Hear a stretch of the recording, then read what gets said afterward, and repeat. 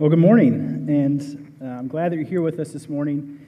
Some of you are aware, today we wrap up our series in Ephesians called Blueprint. Over the past 2 months or so, we've been looking at this ancient letter to the church in Ephesus written by the Apostle Paul, in which Paul describes for the church God's design, God's blueprint for their life.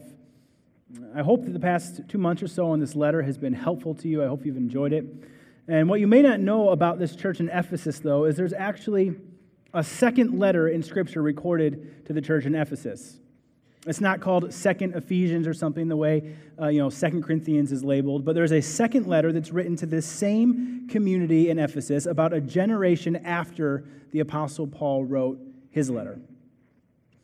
And that's the letter that we're going to look at today as we conclude our study in Ephesians. It's found in the book of Revelation. Now, if you are someone who is familiar a little bit with the Bible and with church, you hear the word Revelation, you start to freak out a little bit, okay? Because Revelation is the last book in our Bible, and in it contains a lot of end times language, apocalyptic language about God's final judgment and the life to come. There's a lot of imagery and symbolism and allegory and prophecy. It's a complicated book. It's a book we don't talk about a lot because of that. But before some of that language begins in Revelation, there's this really sweet section in chapter 2 and 3 that contains 7 letters to these ancient churches in Asia. And the first letter is addressed to the church in Ephesus, the same congregation that Paul wrote to a generation earlier. The letter is from Jesus Christ himself, dictated to the Apostle John, who's been exiled on an island. And he has this vision of Jesus Christ coming down, and Jesus says to John, go get something to write with. I want you to write down these 7 letters. I want you to deliver them to these ancient churches. And so today, as we conclude our study in Ephesians, we look at this final letter recorded in Revelation. Now, Ray took like 2 months to get through Ephesians. We're going to do this letter in a week, okay? So I don't know what Ray's been doing. We're going to cover the whole letter in one shot. It's a little shorter than his letter, so, to his defense. But anyways, so this is how the letter starts. After Jesus introduces himself to the church, he says this in chapter 2, verse 2. He says, I know your deeds, your hard work, and your perseverance. I know that you cannot tolerate wicked people and that you have tested those who claim to be apostles but are not, and you have found them false. You have persevered and you have endured hardship for my name, and you have not grown weary. Each of these 7 letters follow some of the same format and template, but each of these 7 letters, part of their body of the letter is that Jesus spent some time encouraging them, calling out things in their congregation that are strengths. And so what he calls out in the church in Ephesus is that they have been faithful to their call, they have not abandoned Jesus, and they have protected truth. And you might know this from our study in Ephesians, but the ancient city of Ephesus was a main city in the ancient world, and in it were a lot of different religious practices. There were a lot of ancient teachers and philosophers, people that had a lot of different spiritual and religious ideas and practices. And so this group that had come together in the church of Ephesus, they had made the decision that they were going to follow Jesus, and they believed what Jesus said was true. And so this adds to the list of all the different religions and all the different practices and all the different sets of truths, add to that list the church in Ephesus. And what had happened over time is people were trying to infiltrate their church. And they were trying to influence their doctrine. They were trying to influence their truth. They were trying to influence what they believed about Jesus. And Jesus said, to your credit, you have not allowed these people to come into your church and change the bottom line. In fact, in Acts 20, as Paul is setting up the church in Ephesus, this is the beginning of the church, he has planted the church. He's been there for about 3 years, and he is about to leave to go do ministry somewhere else. And he warns them that this is going to happen.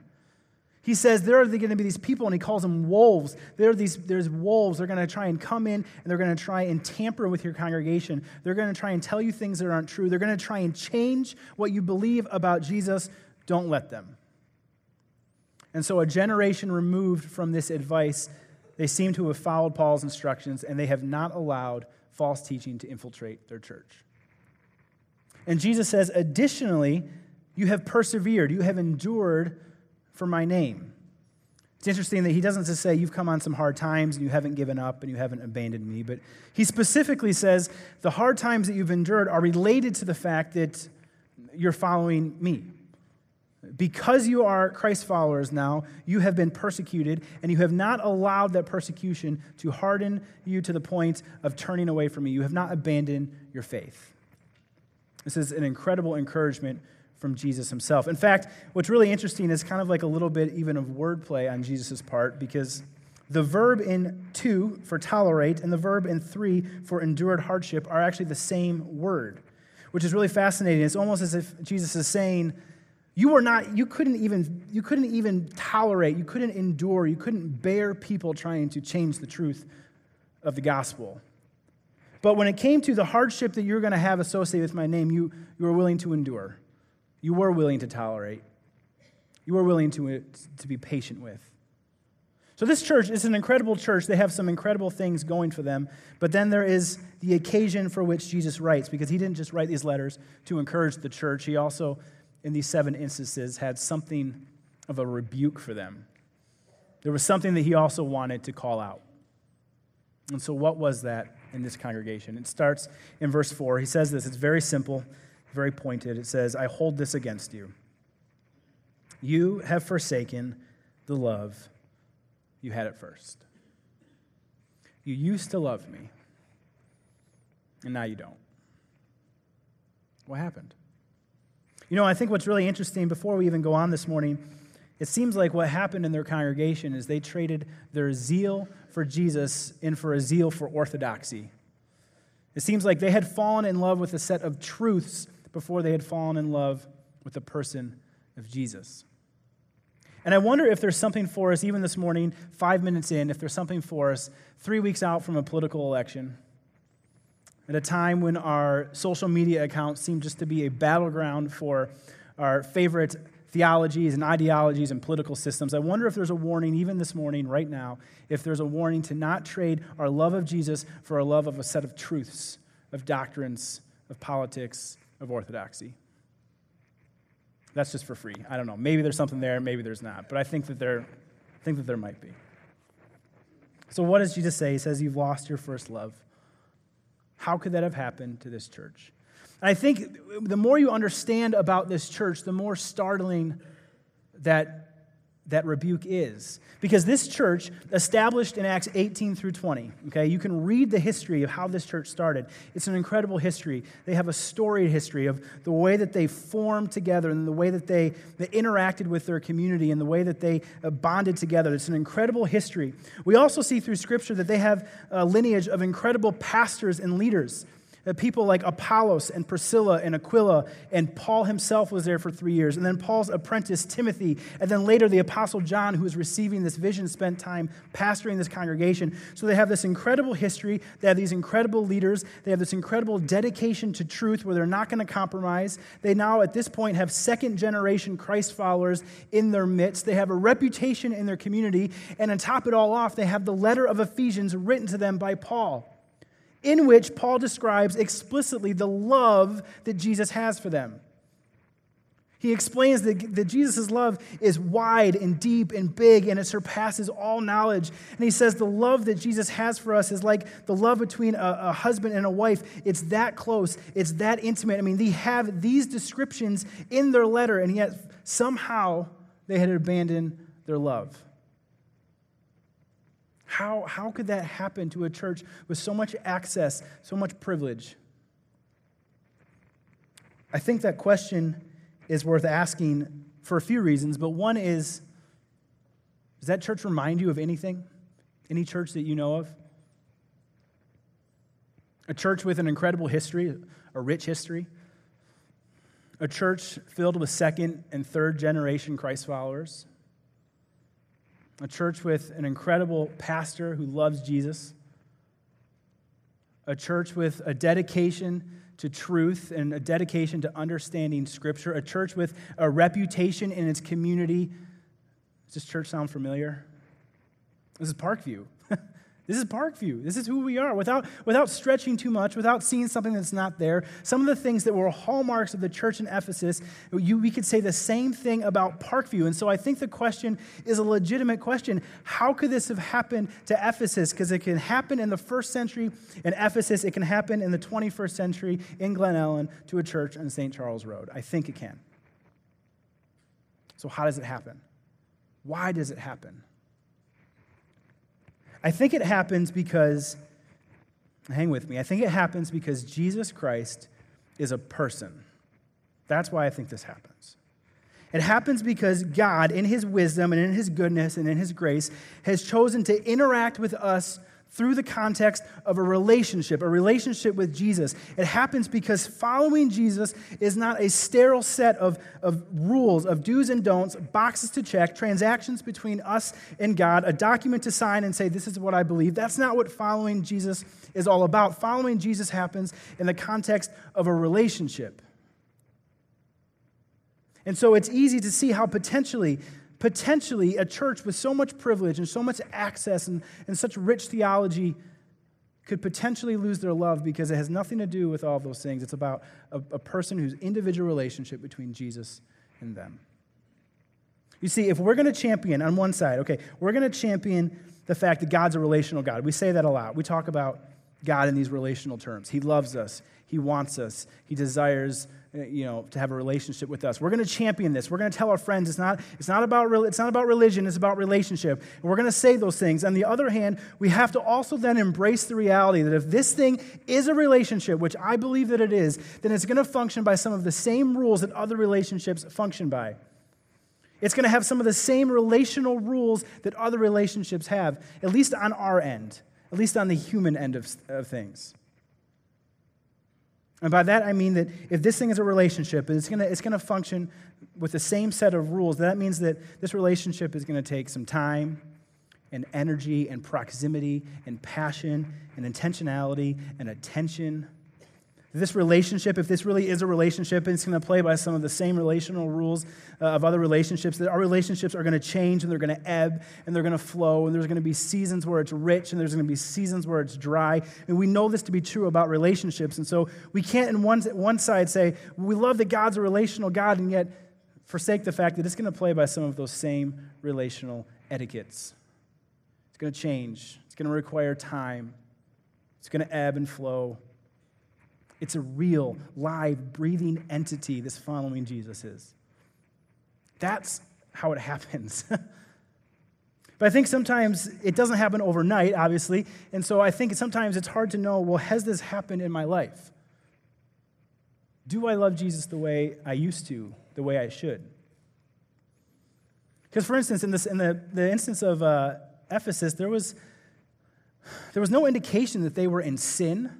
I mean, Jesus doesn't write to them and say, you're wicked, you've allowed sin to enter into your congregation, you are practicing things that no longer align with the things that I want you to do. There's no indication that they've morally fallen or that they've abandoned Jesus. They're a strong church. They still believe all the same things. In fact, they've gone through hardship together and they haven't abandoned Jesus. So how do we know? It doesn't seem as obvious as just looking at something and identifying, well, I didn't do that, so that means that I'm there. It doesn't work like that. So this is what I did. I talked to a few people, and we brainstormed some indicators. What does it look like, potentially, that we've lost our love? These are just potential indicators. There's just a handful. This isn't meant to be an exhaustive list. This isn't meant to make you feel guilty. This is just a way on a Sunday morning to say, I wonder where my relationship with Jesus is this morning. And maybe some of these things apply to you. And if so, maybe that's an indicator that your relationship with Jesus needs some attention. One is potentially that your prayer life has suffered. It has become more of a shopping list than a conversation. One of the most relational things you can do with anyone is talk to them, right? Have a conversation.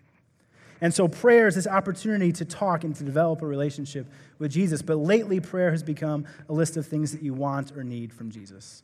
That potentially is a sign that you've lost some love. Or maybe serving. You used to serve and you used to give because you were so excited about using your gifts for some specific way. It was not done out of obligation, but it was done out of an outpouring of love. You were so excited to give and see how God would use your resources or your time, your energy. But now it's a little bit of an obligation. You do it because it's an automatic withdrawal from your account. You do it to fulfill a commitment you made to a leader. That's an indication that maybe there's been some love lost. Your time with God, whatever that looks like for you, however you try and prioritize carving out a little bit of time for God in your day, that has become scarce. That has become harder and harder to prioritize and less important as your schedule gets filled with other things. Your time with God has become something that is dry. You've become apathetic towards sin. When you first came to know Jesus, you knew that there were some things in your life that weren't quite right. And you knew, because you were taught well or because the Holy Spirit moved in you or whatever, you knew you didn't have to figure all that out before you came to Jesus. But you knew at some point you were going to have to come to grips with some things in your life that weren't quite right. And so you started this journey to figure out how to rid yourself of some of these sins. But over time, these things have crept back in. Whatever they are for you, I don't know. And it's become less and less urgent to get rid of these things. Become more and more apathetic. That potentially is a sign that we've lost some of our love. You find yourself talking about Jesus less because there's not as much to talk about because your relationship maybe is a bit dry. You used to talk about it with the person on the train next to you. You used to talk about it with your kids. You used to talk about it with your friends or your spouse or your parents. But lately, it doesn't really come up, because it's maybe not that big of a deal in your life anymore. You've lost something. Maybe you've decided to, or you've chosen, or you just over the course of time have withdrawn from community because you don't really necessarily want to be around people that are talking about Jesus and God and faith if you're not doing that. And so it's become uncomfortable to be known by others. It's become uncomfortable to be in an accountable relationship with others. And so you've withdrawn. A potential indicator that maybe there's some love lost between you and Jesus. These are just some signs. There are probably others. You don't have to have all of them to be true to you to say maybe my relationship with Jesus needs a little bit of attention. So we know why it happens. Why does it happen? Well, because Jesus is a person, and this thing is a relationship, and so it's gonna ebb and it's gonna flow. Because on our end, it's gonna play by some of those same relational rules. But then, what do we do about it? If it's going to happen because it's a relationship and there's going to be some give and some take and some ebb and some flow, what do we do when this happens to us? Here's Jesus' instruction to the church. He says in verse 5, consider or remember how far you have fallen. Repent and do the things you did at first, and if you do not repent, I will come to you and I will remove your lampstand from its place. It's interesting, Jesus, in addition to giving some instructions about how to regain some of your love, he also issues kind of a strict warning. He says, this is really important because if you don't do this, I'm going to come remove your lampstand. And some of you are like, there's that revelation language that we were promised about. And don't freak out, okay? Lampstand, as we know in chapter 1, Jesus actually comes out explicitly and says, lampstand equals church. When you see lampstand, you know that's church.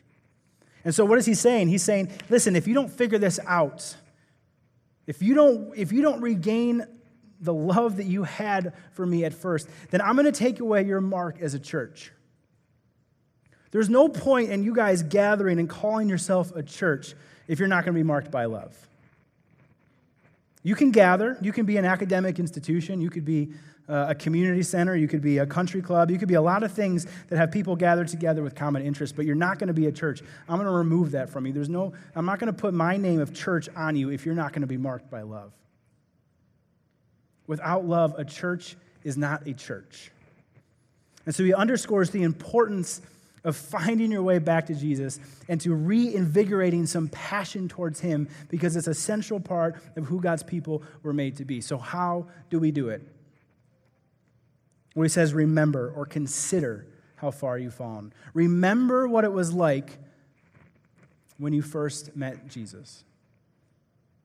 You know, I met my wife Brittany in middle school, and we really got to know each other in high school. And the large portion of our friendship in high school was developed in a 1988 Chevy Celebrity. That was my vehicle. It was a hot ride. This thing was sweet. Actually, no, it was my grandpa's vehicle, his second vehicle, and he told my dad, if you can get it running, you can have it for your boys, thinking there was no way this thing was going to be able to run. And then my dad got it running, and my grandpa immediately regretted his promise to my dad. But anyways, that was my car in high school, 88 Chevy Celeb, burgundy red, kind of a crusty automobile. But here's what happened. early on in our friendship, Britt and I struck up this friendship before we ever liked each other or anything like that. There was just this friendship. And what we would do is we would take rides in this 88 Celeb, because when you're in high school, all you want to do is drive. And so I would pick her up, and we would roll the windows down, and we would cruise up and down Woodward and Telegraph and Metro Detroit, and we just would have fun together. We would laugh, and we would listen to music, and we would take pictures on a disposable camera, because that's what you used to do back in the 2000s. Okay, so much of our relationship, our early days, happened in the context of that 88 Chevy Celeb. Fast forward about 8 years after that or so, Brittany and I had gotten married. We were living out in the Chicago suburbs. She was working at Wheaton Academy. I was working at another church in the area.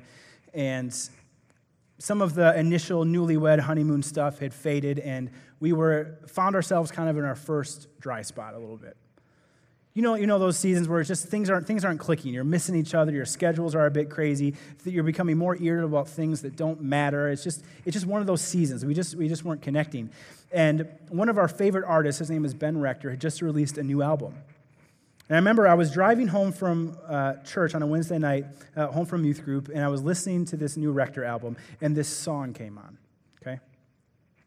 And the song hit me, and it immediately impacted me because of the lyrics of this chorus. And so I remember I barged into our apartment, and Brittany is sitting on our bed with her computer open and papers everywhere, such is the life of a teacher on a Wednesday night, right? And she's sitting there, and she's working, and I say, B, have you heard the new Rector album? And she kind of looked at me like, no, I'm working. Like, I work. What do? You just listen to music all day? I said, no, you got to listen to this new song. It just came out. I think you'll enjoy it. And I pull out my phone, and I hit play, and we listen to this song. And the chorus comes on. You can see it up there. I was 16 with an open heart, windows down, and a beat-up car. This was us. Young, dumb, in love, and she was sitting there, and she was beautiful. This was us. This was us when we were 16 and 17 years old, and we sat there on the bed 2 years into our marriage, a little bit in a rough spot, and we looked at each other, and we started to cry, and we hugged, and we said, this is how it all started. There was such sweetness in remembering the beginning stages of our relationship. It didn't fix everything. We still had to figure out our schedules. We still had to figure out how to live together and what marriage was supposed to look like and the give and the take and the selflessness that comes with the relationship. But there was such beauty, such innocence, and just sitting there and remembering how it started. Re-endearing ourselves to each other, reacquainting ourselves with each other. Jesus says, remember what it was like when you first decided to follow Jesus. Because my guess is at some point when you made the decision, if you're a Christ follower in this room, when you made the decision to follow Jesus, when you sat in a church service or in your room in your house or wherever it was, when you sat there and you realized that Jesus Christ was a real person who loved you, that he was a good father and a loyal friend and a gentle advocate and a righteous judge and a warm and compassionate healer, when you realize those things about Jesus, my guess is that the weeks and months and the years that followed were marked by a joy and a love that was uncontainable and unmistakable. How could it not be when you come to the realization that Jesus Christ loves you? And so he says, remember that. Remember. And then he says, do the things that you used to do. Do the things that you did at first that helped you stay close to me. Because at some point, when you first decided to follow Jesus, my guess is you did a handful of things, not because you had to, not because you thought that that's what you needed to do to become a Christian, but you did a handful of things because it drew you close to Jesus, and you just wanted more, and you wanted more, and you wanted more. And doing this thing, whatever it was, helped you get closer to him. You know, I kind of love that Jesus doesn't tell you exactly what to do. He doesn't say, do this and do that, and that's how you reclaim your love. It's almost a subtle nod, realizing that every single person's relationship with him is different. And so the way that all of us interact with Jesus, the way that all of us reclaim our love with Jesus is going to look a little different. You know, for some of you, it might mean the way that you feel close to Jesus, the way that you interact with him is you love to be in nature, maybe. You love to go take a walk. You love to be in the woods and just look at the beauty of the trees and the changing leaves, or the stream or the lake or something. And when you're there, you just feel, you're so in awe of Jesus, and you're so grateful for the beauty that's all around you, and you feel close to Jesus. Then go do that. I mean, today, maybe not, but go do that.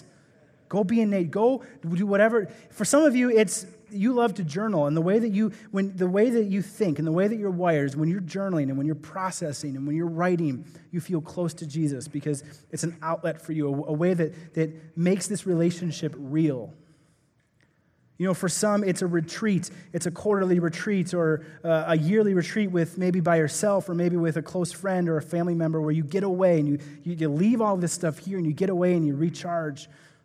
For some, it's a conference or a podcast or whatever it is. It's different for every single person, and most likely you know what it is that draws you close to Jesus. For some, it could be a worship song or a worship experience like this or a concert. I would say this past week as I was preparing for this, I listened to the song Resurrecting by Elevation, and we sing it here sometimes. I probably listened to that song 30 times this past week.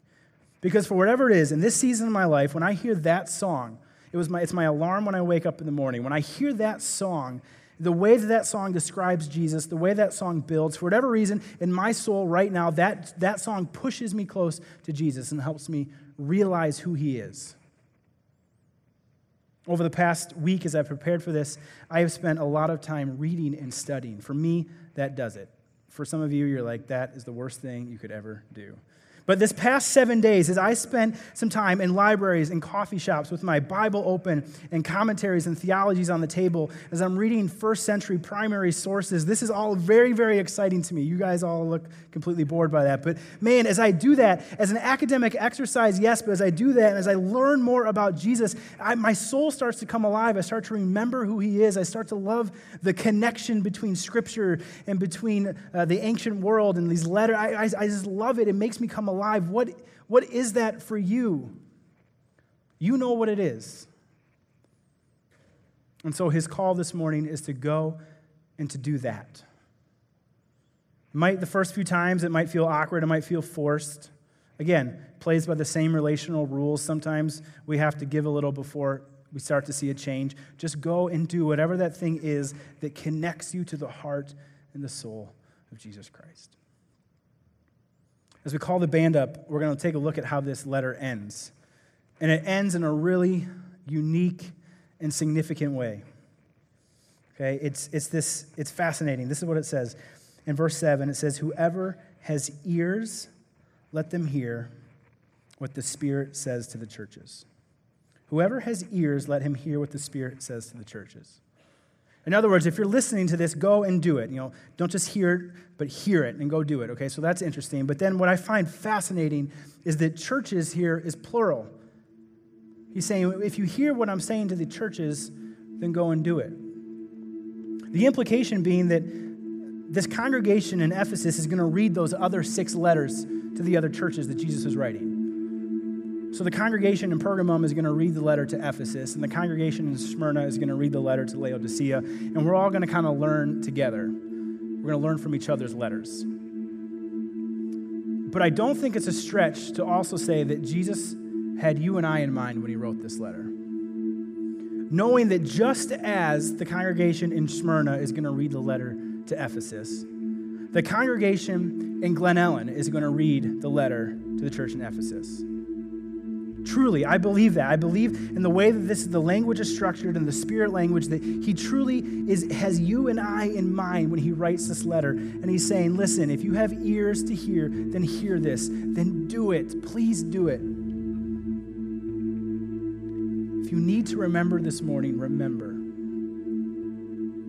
There's another instance in Scripture where Jesus calls us to remember. He's sitting in this room with his disciples, and he's about to go die on a cross and leave this earth, and he doesn't want them to forget. He doesn't want them to forget. He doesn't want them to forget his ministry and what he has taught them. He doesn't want them to forget him. And so he's sitting there at this Passover meal, and he takes this bread. Ray Kay would call it matzah, but I can't pull that off, so it's bread. But it was matzah. It was this unleavened bread. It was the ceremonial bread. But here we have regular bread. He takes this bread, and he breaks it. And he says, listen, okay, I want you to remember. I don't want you to forget. So here's what I'm going to do. I'm going to make this bread significant in your life. I'm going to give you a multi-sensory way in which you can remember me. And so he says, every time that you eat this meal and you take this bread, I want you to remember me.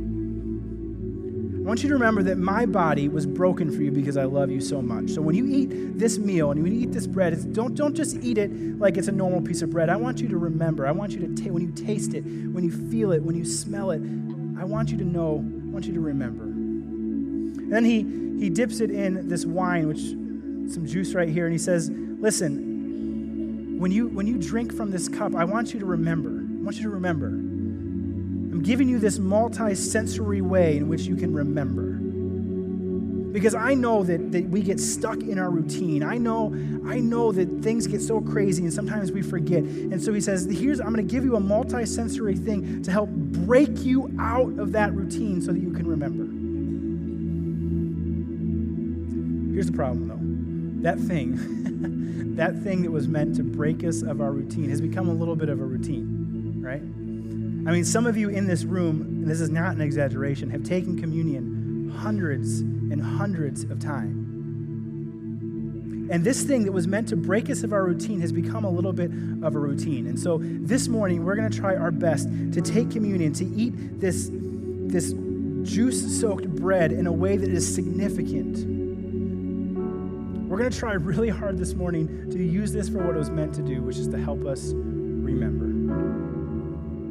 What's cool is we have a little bit of space here, a little bit of time at the end of the service where it's going to be kind of a little bit of an extended worship set. And while we sing and there's music playing, there's 4 stations in the corners of the auditorium. We would love for you, at your own pace, to get up and go to the communion table, to take some bread and dip it in some juice, and to take communion. Listen, because we have some time, you don't feel the need that you have to do this immediately. Don't feel like when you see someone get up, you have to go and get in line. You can wait, and the communion's not going anywhere. You can wait, and you can process, and you can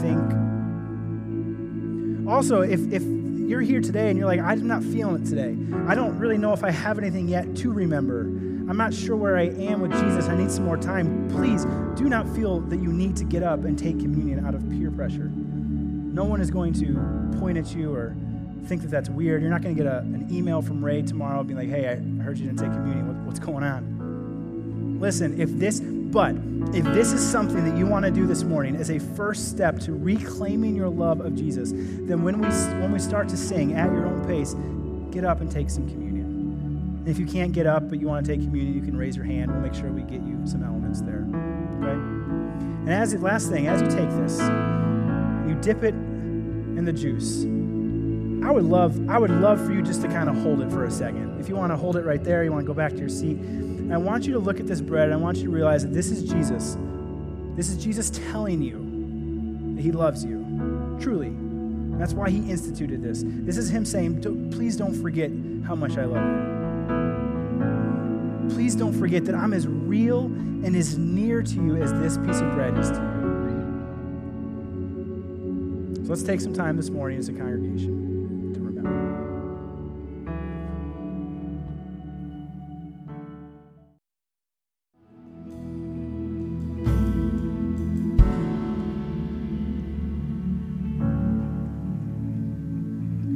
Okay, so let's say you're sitting here today and you say, that sounds good, it makes a lot of sense, but it's been a really long time since I've felt any sort of passion, any sort of energy, any sort of excitement for Jesus. I've been a Christian a long time. I've been doing a lot of Christian things. I've been at church. I've been around this thing a while, but it's been a long time since I have felt what you described. And the temptation is to think that we can never get it back. The temptation is to think that there's no way that I could possibly go back to how excited I was at first. That was 20 years ago. That was 5 years ago. That was last spring. I can't get back to that. That seems like forever ago. Here's what's cool. You ever wonder sometimes, like, so now what happened next? Like, what happened next to the Ephesians? Revelation, that's the end of the Bible, Andy. So, like, what happened to Ephesians? We got anything else? You know, what's fascinating is there's this guy who lived about another generation later, so about 2 generations removed from the initial church. And his name's Ignatius, St. Ignatius. And he writes a letter to the Ephesians. Same group of people. This isn't in our Bible. This is just a pastor that wrote another church a letter. And it's so fascinating. He calls them, he says they've acquired a nickname now in the ancient world. This congregation is the much beloved in God now. They changed something. They turned it around. And now they acquired the name because of their faith and their love in Jesus. This group that had lost it, they had lost their love. This group, over the course of however many years, found their love again. They reclaimed it. They recaptured it. And so if you're here this morning and you think there's no way I could possibly love Jesus the way I used to love Jesus, I'm telling you this morning there's hope. Because Jesus loves you, and that same thing that endeared you to him initially is still true. And so this week and hopefully over the coming season, we will do our best to recapture, to reclaim our love. As we dismiss this morning, I want you to know there are going to be some people up front, a prayer team, that if this stirred something in you and you'd like to talk more about it, you'd like to pray about it. Or maybe this brought to the attention the fact that, I've actually haven't made this decision yet. I've kind of been on the fence. I've been thinking about it. I really haven't been quite sure about it. And maybe today's the day that you want to make that decision. There will be people up front that would love to pray with you. And next week, we'd love for you to come back. We're going to start a new series called Present. It's preparing us for the holidays. Oh my, the holidays are here already. But the intention of this series is to get us in a place to do a series like this in October, so that when December hits, we're ready. We've prepped ourselves. And so we'd love for you to come back next week and to engage in this new series. It's going to teach us how to be present where God has put us and to prepare us for the holiday season. Let's pray and you'll be dismissed. God, we love you this morning, and we're grateful for this ancient letter that rings true today that we can still learn from. And God, if there are people here that think that there's no way they could possibly regain their love for you, I pray that you would speak to them right now. You'd whisper to them and say, that's not true. Because you are still God, and you still love them, and you still desire a relationship with them. God, if there's someone here this morning and they don't know you in this way yet, they know of you, they've heard of you, they've been around this maybe a little bit, but they have yet to engage in an actual, real relationship with you. God, I pray that today would be the day they make that decision. We love you, and we're grateful for the way that you've spoken to us. We pray this all in your name.